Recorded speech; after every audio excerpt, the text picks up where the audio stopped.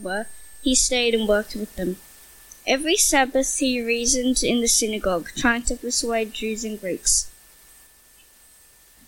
When Silas and Timothy came from Macedonia, Paul devoted himself exclusively to preaching, testifying to the Jews that Jesus was the Messiah. But when they opposed Paul and became abusive, he shook out his clothes in protest and said to them, "Your blood be on your own heads. I am innocent of it. From now on I will go to the Gentiles." Then Paul left the synagogue and went next door to the house of Titius Justus, a worshipper of God. Crispus, the synagogue leader, and his entire household believed in God, the Lord, and many of the Corinthians who heard Paul believed and were baptized.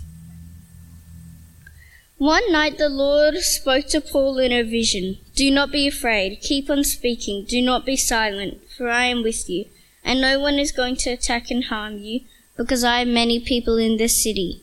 So Paul stayed in Corinth for 1.5 years, teaching them the word of God. When Gallio was proconsul of Achaia, the Jews of Corinth made a united attack on Paul and brought him to the place of judgment. "This man," they charged, "is persuading the people to worship God in ways contrary to the law." Just as Paul was about to speak, Gallio said to them, "If you Jews were making a complaint about some misdemeanor or serious crime, it would be reasonable for me to listen to you. But since it involves questions about words and names about your own law, settle the matter yourselves. I will not be a judge of such things." So he drove them off. Then the crowd there turned on Sosthenes, the synagogue leader, and beat him in front of the proconsul. And Gallio showed no concern whatever. This is the word of the Lord. Well, Dr. William Leslie was a medical missionary to the Congo. His first trip was over 100 years ago, in 1893. But unfortunately, it didn't go very well. 2 years into his mission work, he got really sick, really ill. He was hospitalized. When he gets better, he doesn't give up on mission work and ministry. He goes back to the Congo. But then it didn't go so well either. He has to survive buffaloes charging at him and hurricanes. And in case you're wondering how dangerous could it be if buffaloes are charging you, just remember what happened to Mufasa in The Lion King. But Leslie doesn't give up in mission work. He perseveres through all these trials and challenges. He manages to clear enough of the leopard-infested jungle to establish a mission station. From there, he travels from village to village to evangelize, but that doesn't go so well either, because he ends up having a relational fallout with the tribal leaders of the Congo. So after 17 years on the field, 17 years of his life devoted to evangelism to the cannibals of the Congo, sharing his life and the gospel with them, the tribal leaders tell him to leave and never come back. So Leslie returns to the United States. He's completely shattered, discouraged. 17 years, life in the Congo was for him a complete failure. For him, he felt like he made no impact for Christ. And 9 years after returning, he dies. It's a tragic story, isn't it? Such a discouragement that Dr. Leslie would sacrifice the comfort of life in the United States for the jungles of the Congo. He probably could have worked at the biggest and the best hospitals in the States, but instead he chose to operate in a makeshift mission house amongst the cannibals of the Congo. And what does he have to show for all of it? Nothing.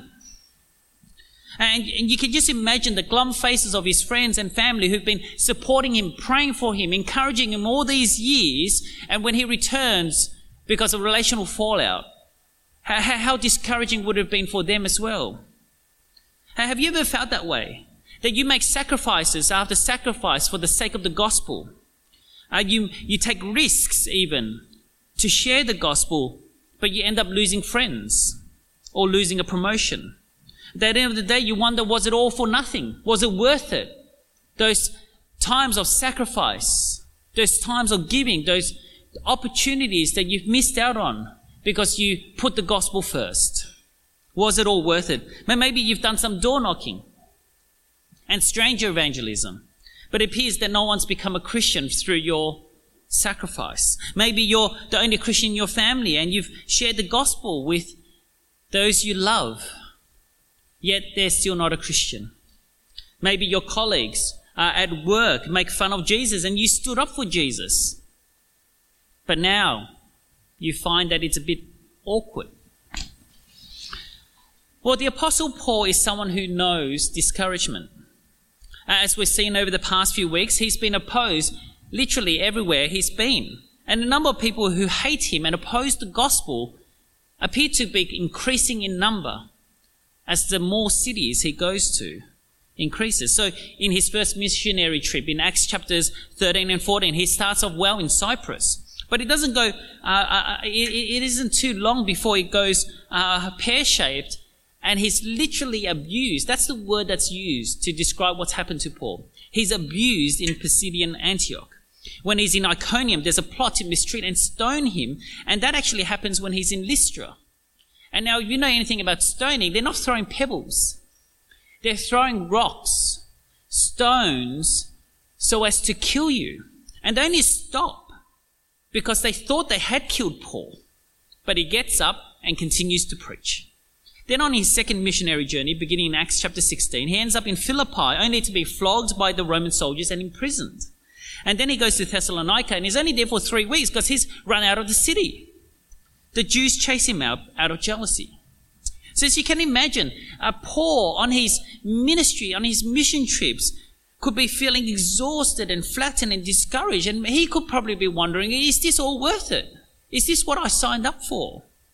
And if it was any of us, I'm sure we would have been ready to throw in the towel, to raise the white flag, to complain to Jesus and say, I've had it.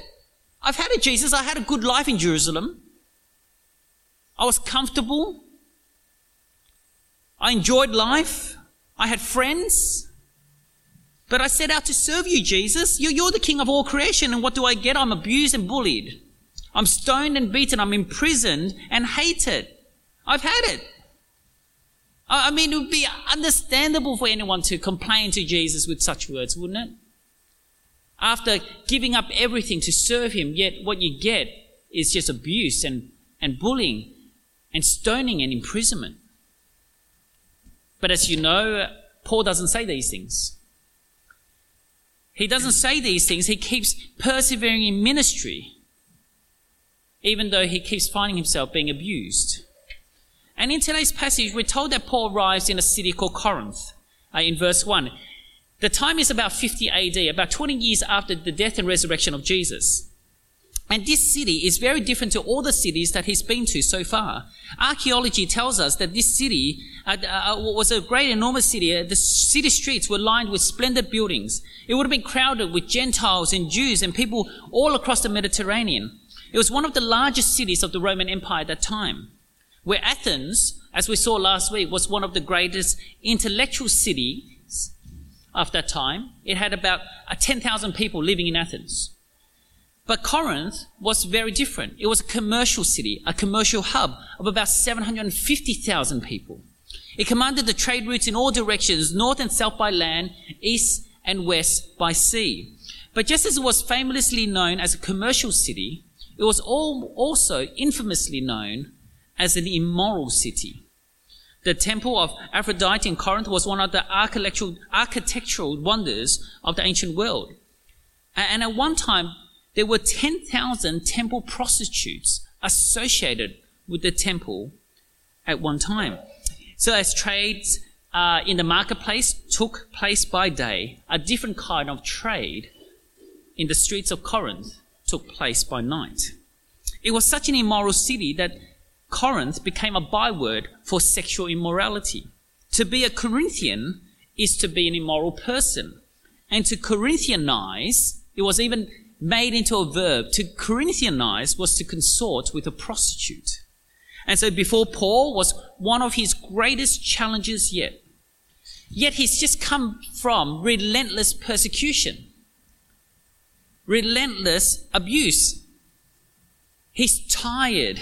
He's discouraged. And in fact, when he goes to Corinth, he's actually all alone. Now, we don't have to guess how Paul felt when he landed at the doorsteps of Corinth, because we're actually told in his own words in his letter to Corinthians in 1 Corinthians chapter 2 verse 3. he says this, I came to you in weakness with great fear and trembling. In 1 Corinthians 2:3. He was a city that had it all, and he was poor with weakness and fear. And at this point in his life and ministry, he's alone with little to no money in his coin bag. He's discouraged and afraid, and what does he need most? What would you need most if you were Paul? That you've been sacrificing for Christ for all this time. You end up in this city and you're alone with little money, with no bed to lay your head, and you're tired. What would you need most? Well, I think for Paul, he needed encouragement. And that's exactly what Jesus gives Paul, encouragement in 4 important ways. First, when Paul needed fellow Christians, he had Christians to prop him up, to encourage him. See, Jesus provides him with companionship. As someone who's all alone in a great big city, Paul could have become a homeless wanderer. Unlike the other cities he's been to, he didn't have any co-workers with him. Paul had left Timothy and Silas in Berea to care for the young church. But also, unlike the other cities that he's been to before, in Corinth there were actually already some Christians, which was quite unusual. So, verse 2. There he met a Jew named Aquila, a native of Pontus, who had recently come from Italy with his wife Priscilla, because Claudius had ordered all Jews to leave Rome. Paul went to see them. You see, in God's providence, Emperor Claudius, around 4950 AD, had evicted all the Jews from Rome. All the Jews had to leave Rome, and so Aquila and Priscilla, being Jews themselves, had become Christians in Rome. And so when they were ordered to leave Rome, they settled in Corinth. And so when Paul arrives, they're ready to take him in. Now that's wonderful, isn't it? That's so encouraging that in God's sovereignty, even the persecution of Christians became a blessing to the Apostle Paul. Second, Paul didn't just come to Corinth alone, he also came with little money. He was running out of money, and again, in God's providence, Paul just happens to be in the same trade as Priscilla and Aquila. He was a tent maker, a leather worker, and so were Aquila and Priscilla. In God's providence, they were in the same business. And so because Paul was running out of money, he didn't just live off them for free. He worked with them. Verse 3. And because he was a tent maker, as they were, he stayed and worked with them. See, probably Paul worked most likely 6 days a week. And on the 7th day, the Sabbath, he would have gone to the synagogues to preach. And so he'd earn his keep on 6 days, and on the 7th day, he preached the gospel free of charge. Verse 4, every Sabbath he reasoned in the synagogue, trying to persuade Jews and Greeks. But notice what happens when Silas and Timothy join him in verse 14. They bring both good news about the Thessalonians and money from the churches in Macedonia, which means Timothy and Silas has been encouraging the Christians in Macedonia to give money so that they could fund Paul's ministry. And so when they come to Corinth, Paul no longer has to work. Paul can now preach full time. And so he preaches full time. You see, the financial support of the churches enabled the gospel to continue to go out. The sacrifice of Christians in other places enabled Paul's ministry to continue. That would have been a huge source of encouragement, wouldn't it? Verse 5, when Silas and Timothy came from Macedonia, Paul devoted himself exclusively to preaching, testifying to the Jews that Jesus was the Messiah. But you can imagine what happens to the Jews and how they felt. They were willing to tolerate Paul preaching 1 day a week, but not 7 days a week. And so, verse 6, but when they opposed Paul and became abusive, see that language again, where Paul is being abused all the time, he shook out his clothes in protest and said to them, your blood be on your own heads. I'm innocent of it. From now on, I'll go to the Gentiles. You can always hear the frustration in Paul's words here, can't you? After all, he's human, right? And he's probably thinking, here we go again, in for another beating, in for another stoning. I'm going to be run out of this city again. But that's not actually what happens, because Jesus encourages Paul again and provides him with another ministry, which is the third thing Jesus does for Paul. Even though Paul's ministry to the Jews have come to an end, Paul's ministry hasn't come to an end. Jesus gives him an alternative venue to preach and a new audience to serve. And it's literally next door. And so he moves from the synagogue next door to Justus's house. Verse 7. Then Paul left the synagogue and went next door to the house of Titius Justus, a worshipper of God. Crispus, the synagogue leader, and his entire household believed in the Lord, and many of the Corinthians who heard Paul believed and were baptized. Paul must surely be encouraged by now. He's no longer alone.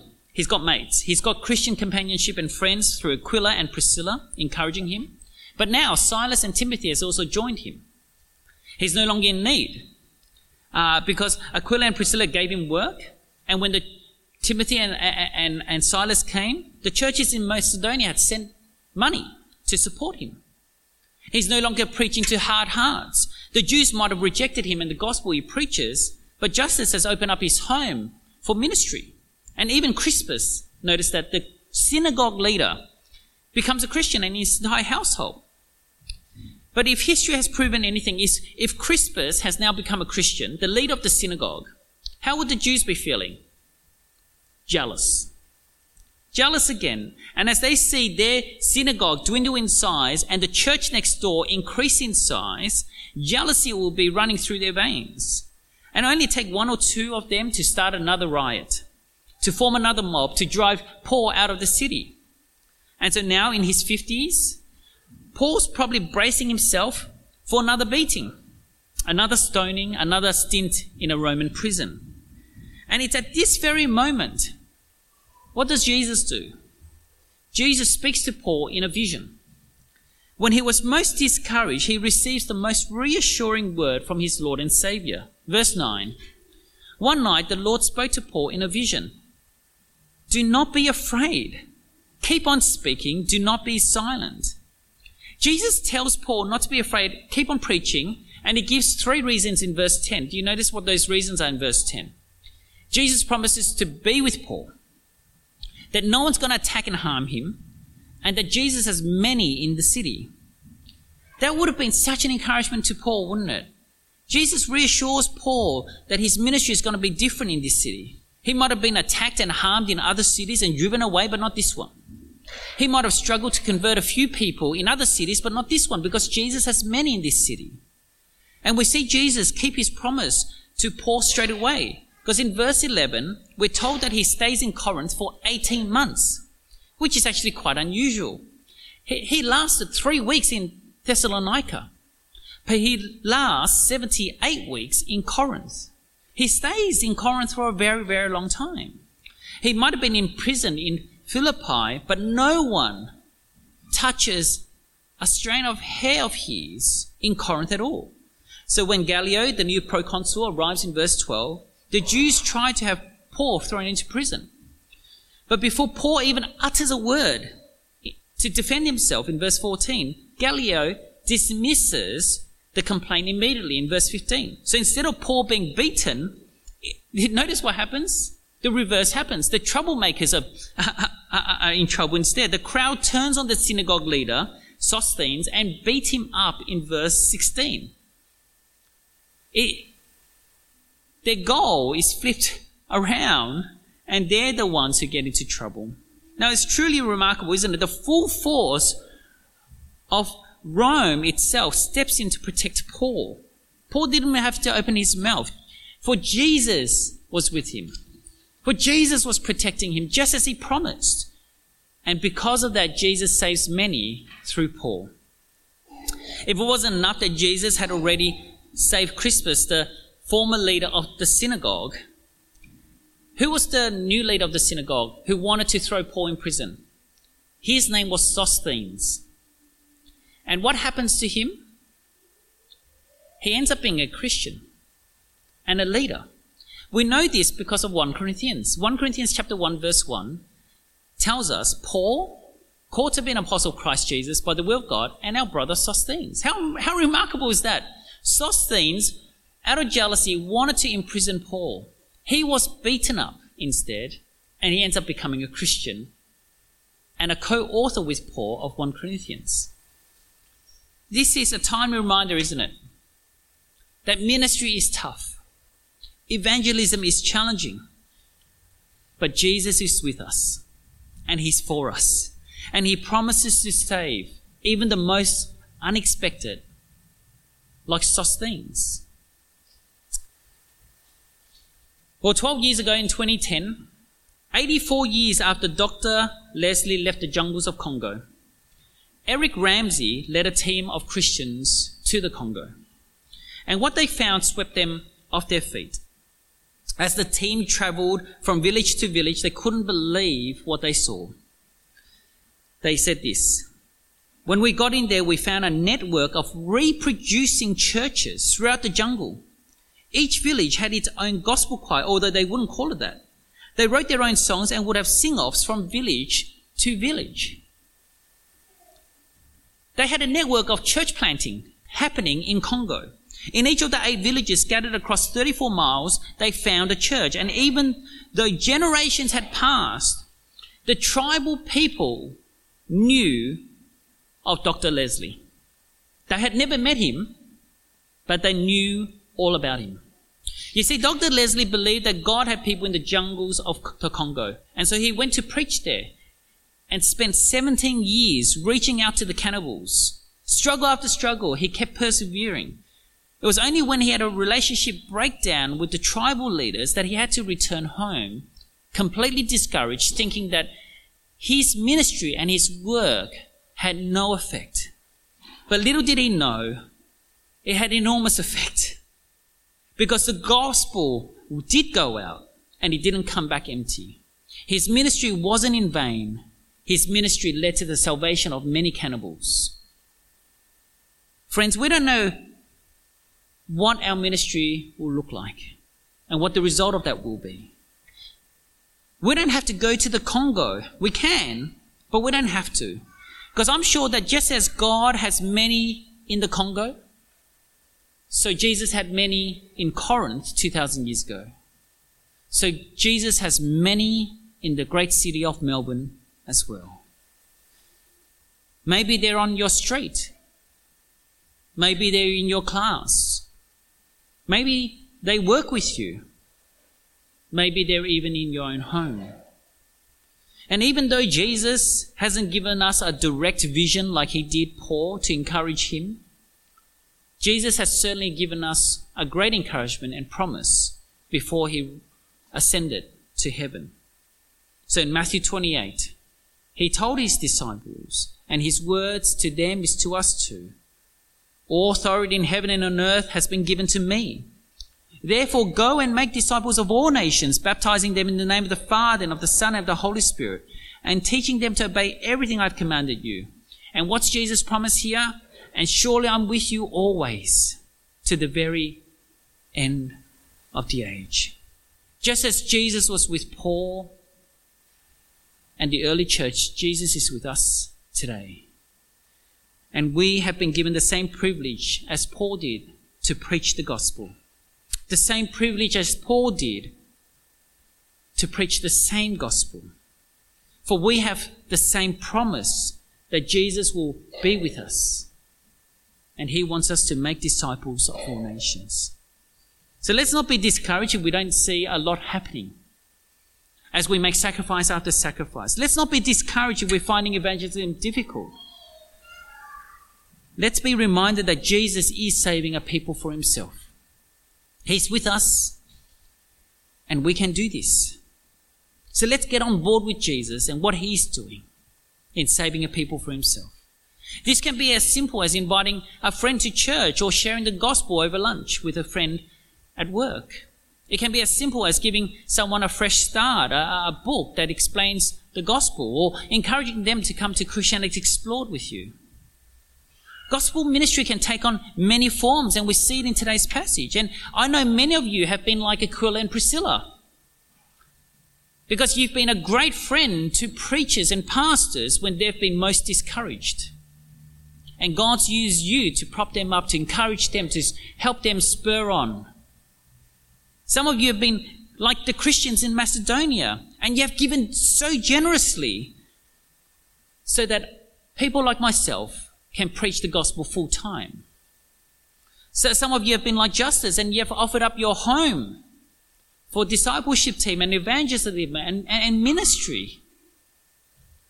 Gospel work is hard. Sometimes we preach and teach and share and nothing happens. But sometimes people become Christians. Either way, like Dr. Leslie, he will see the full extent of his sacrifice and the work of the gospel at the end of the age. When he sees all those Congolese and all those cannibals who once were cannibals bowing down before Jesus, what a glorious day, what a great encouragement that day would be for him. And that can be for us too. As we commit ourselves to the work of the gospel, like Aquila and Priscilla, like the Christians in Macedonia, like Justus, like the Apostle Paul. And so let's keep doing that together. Amen.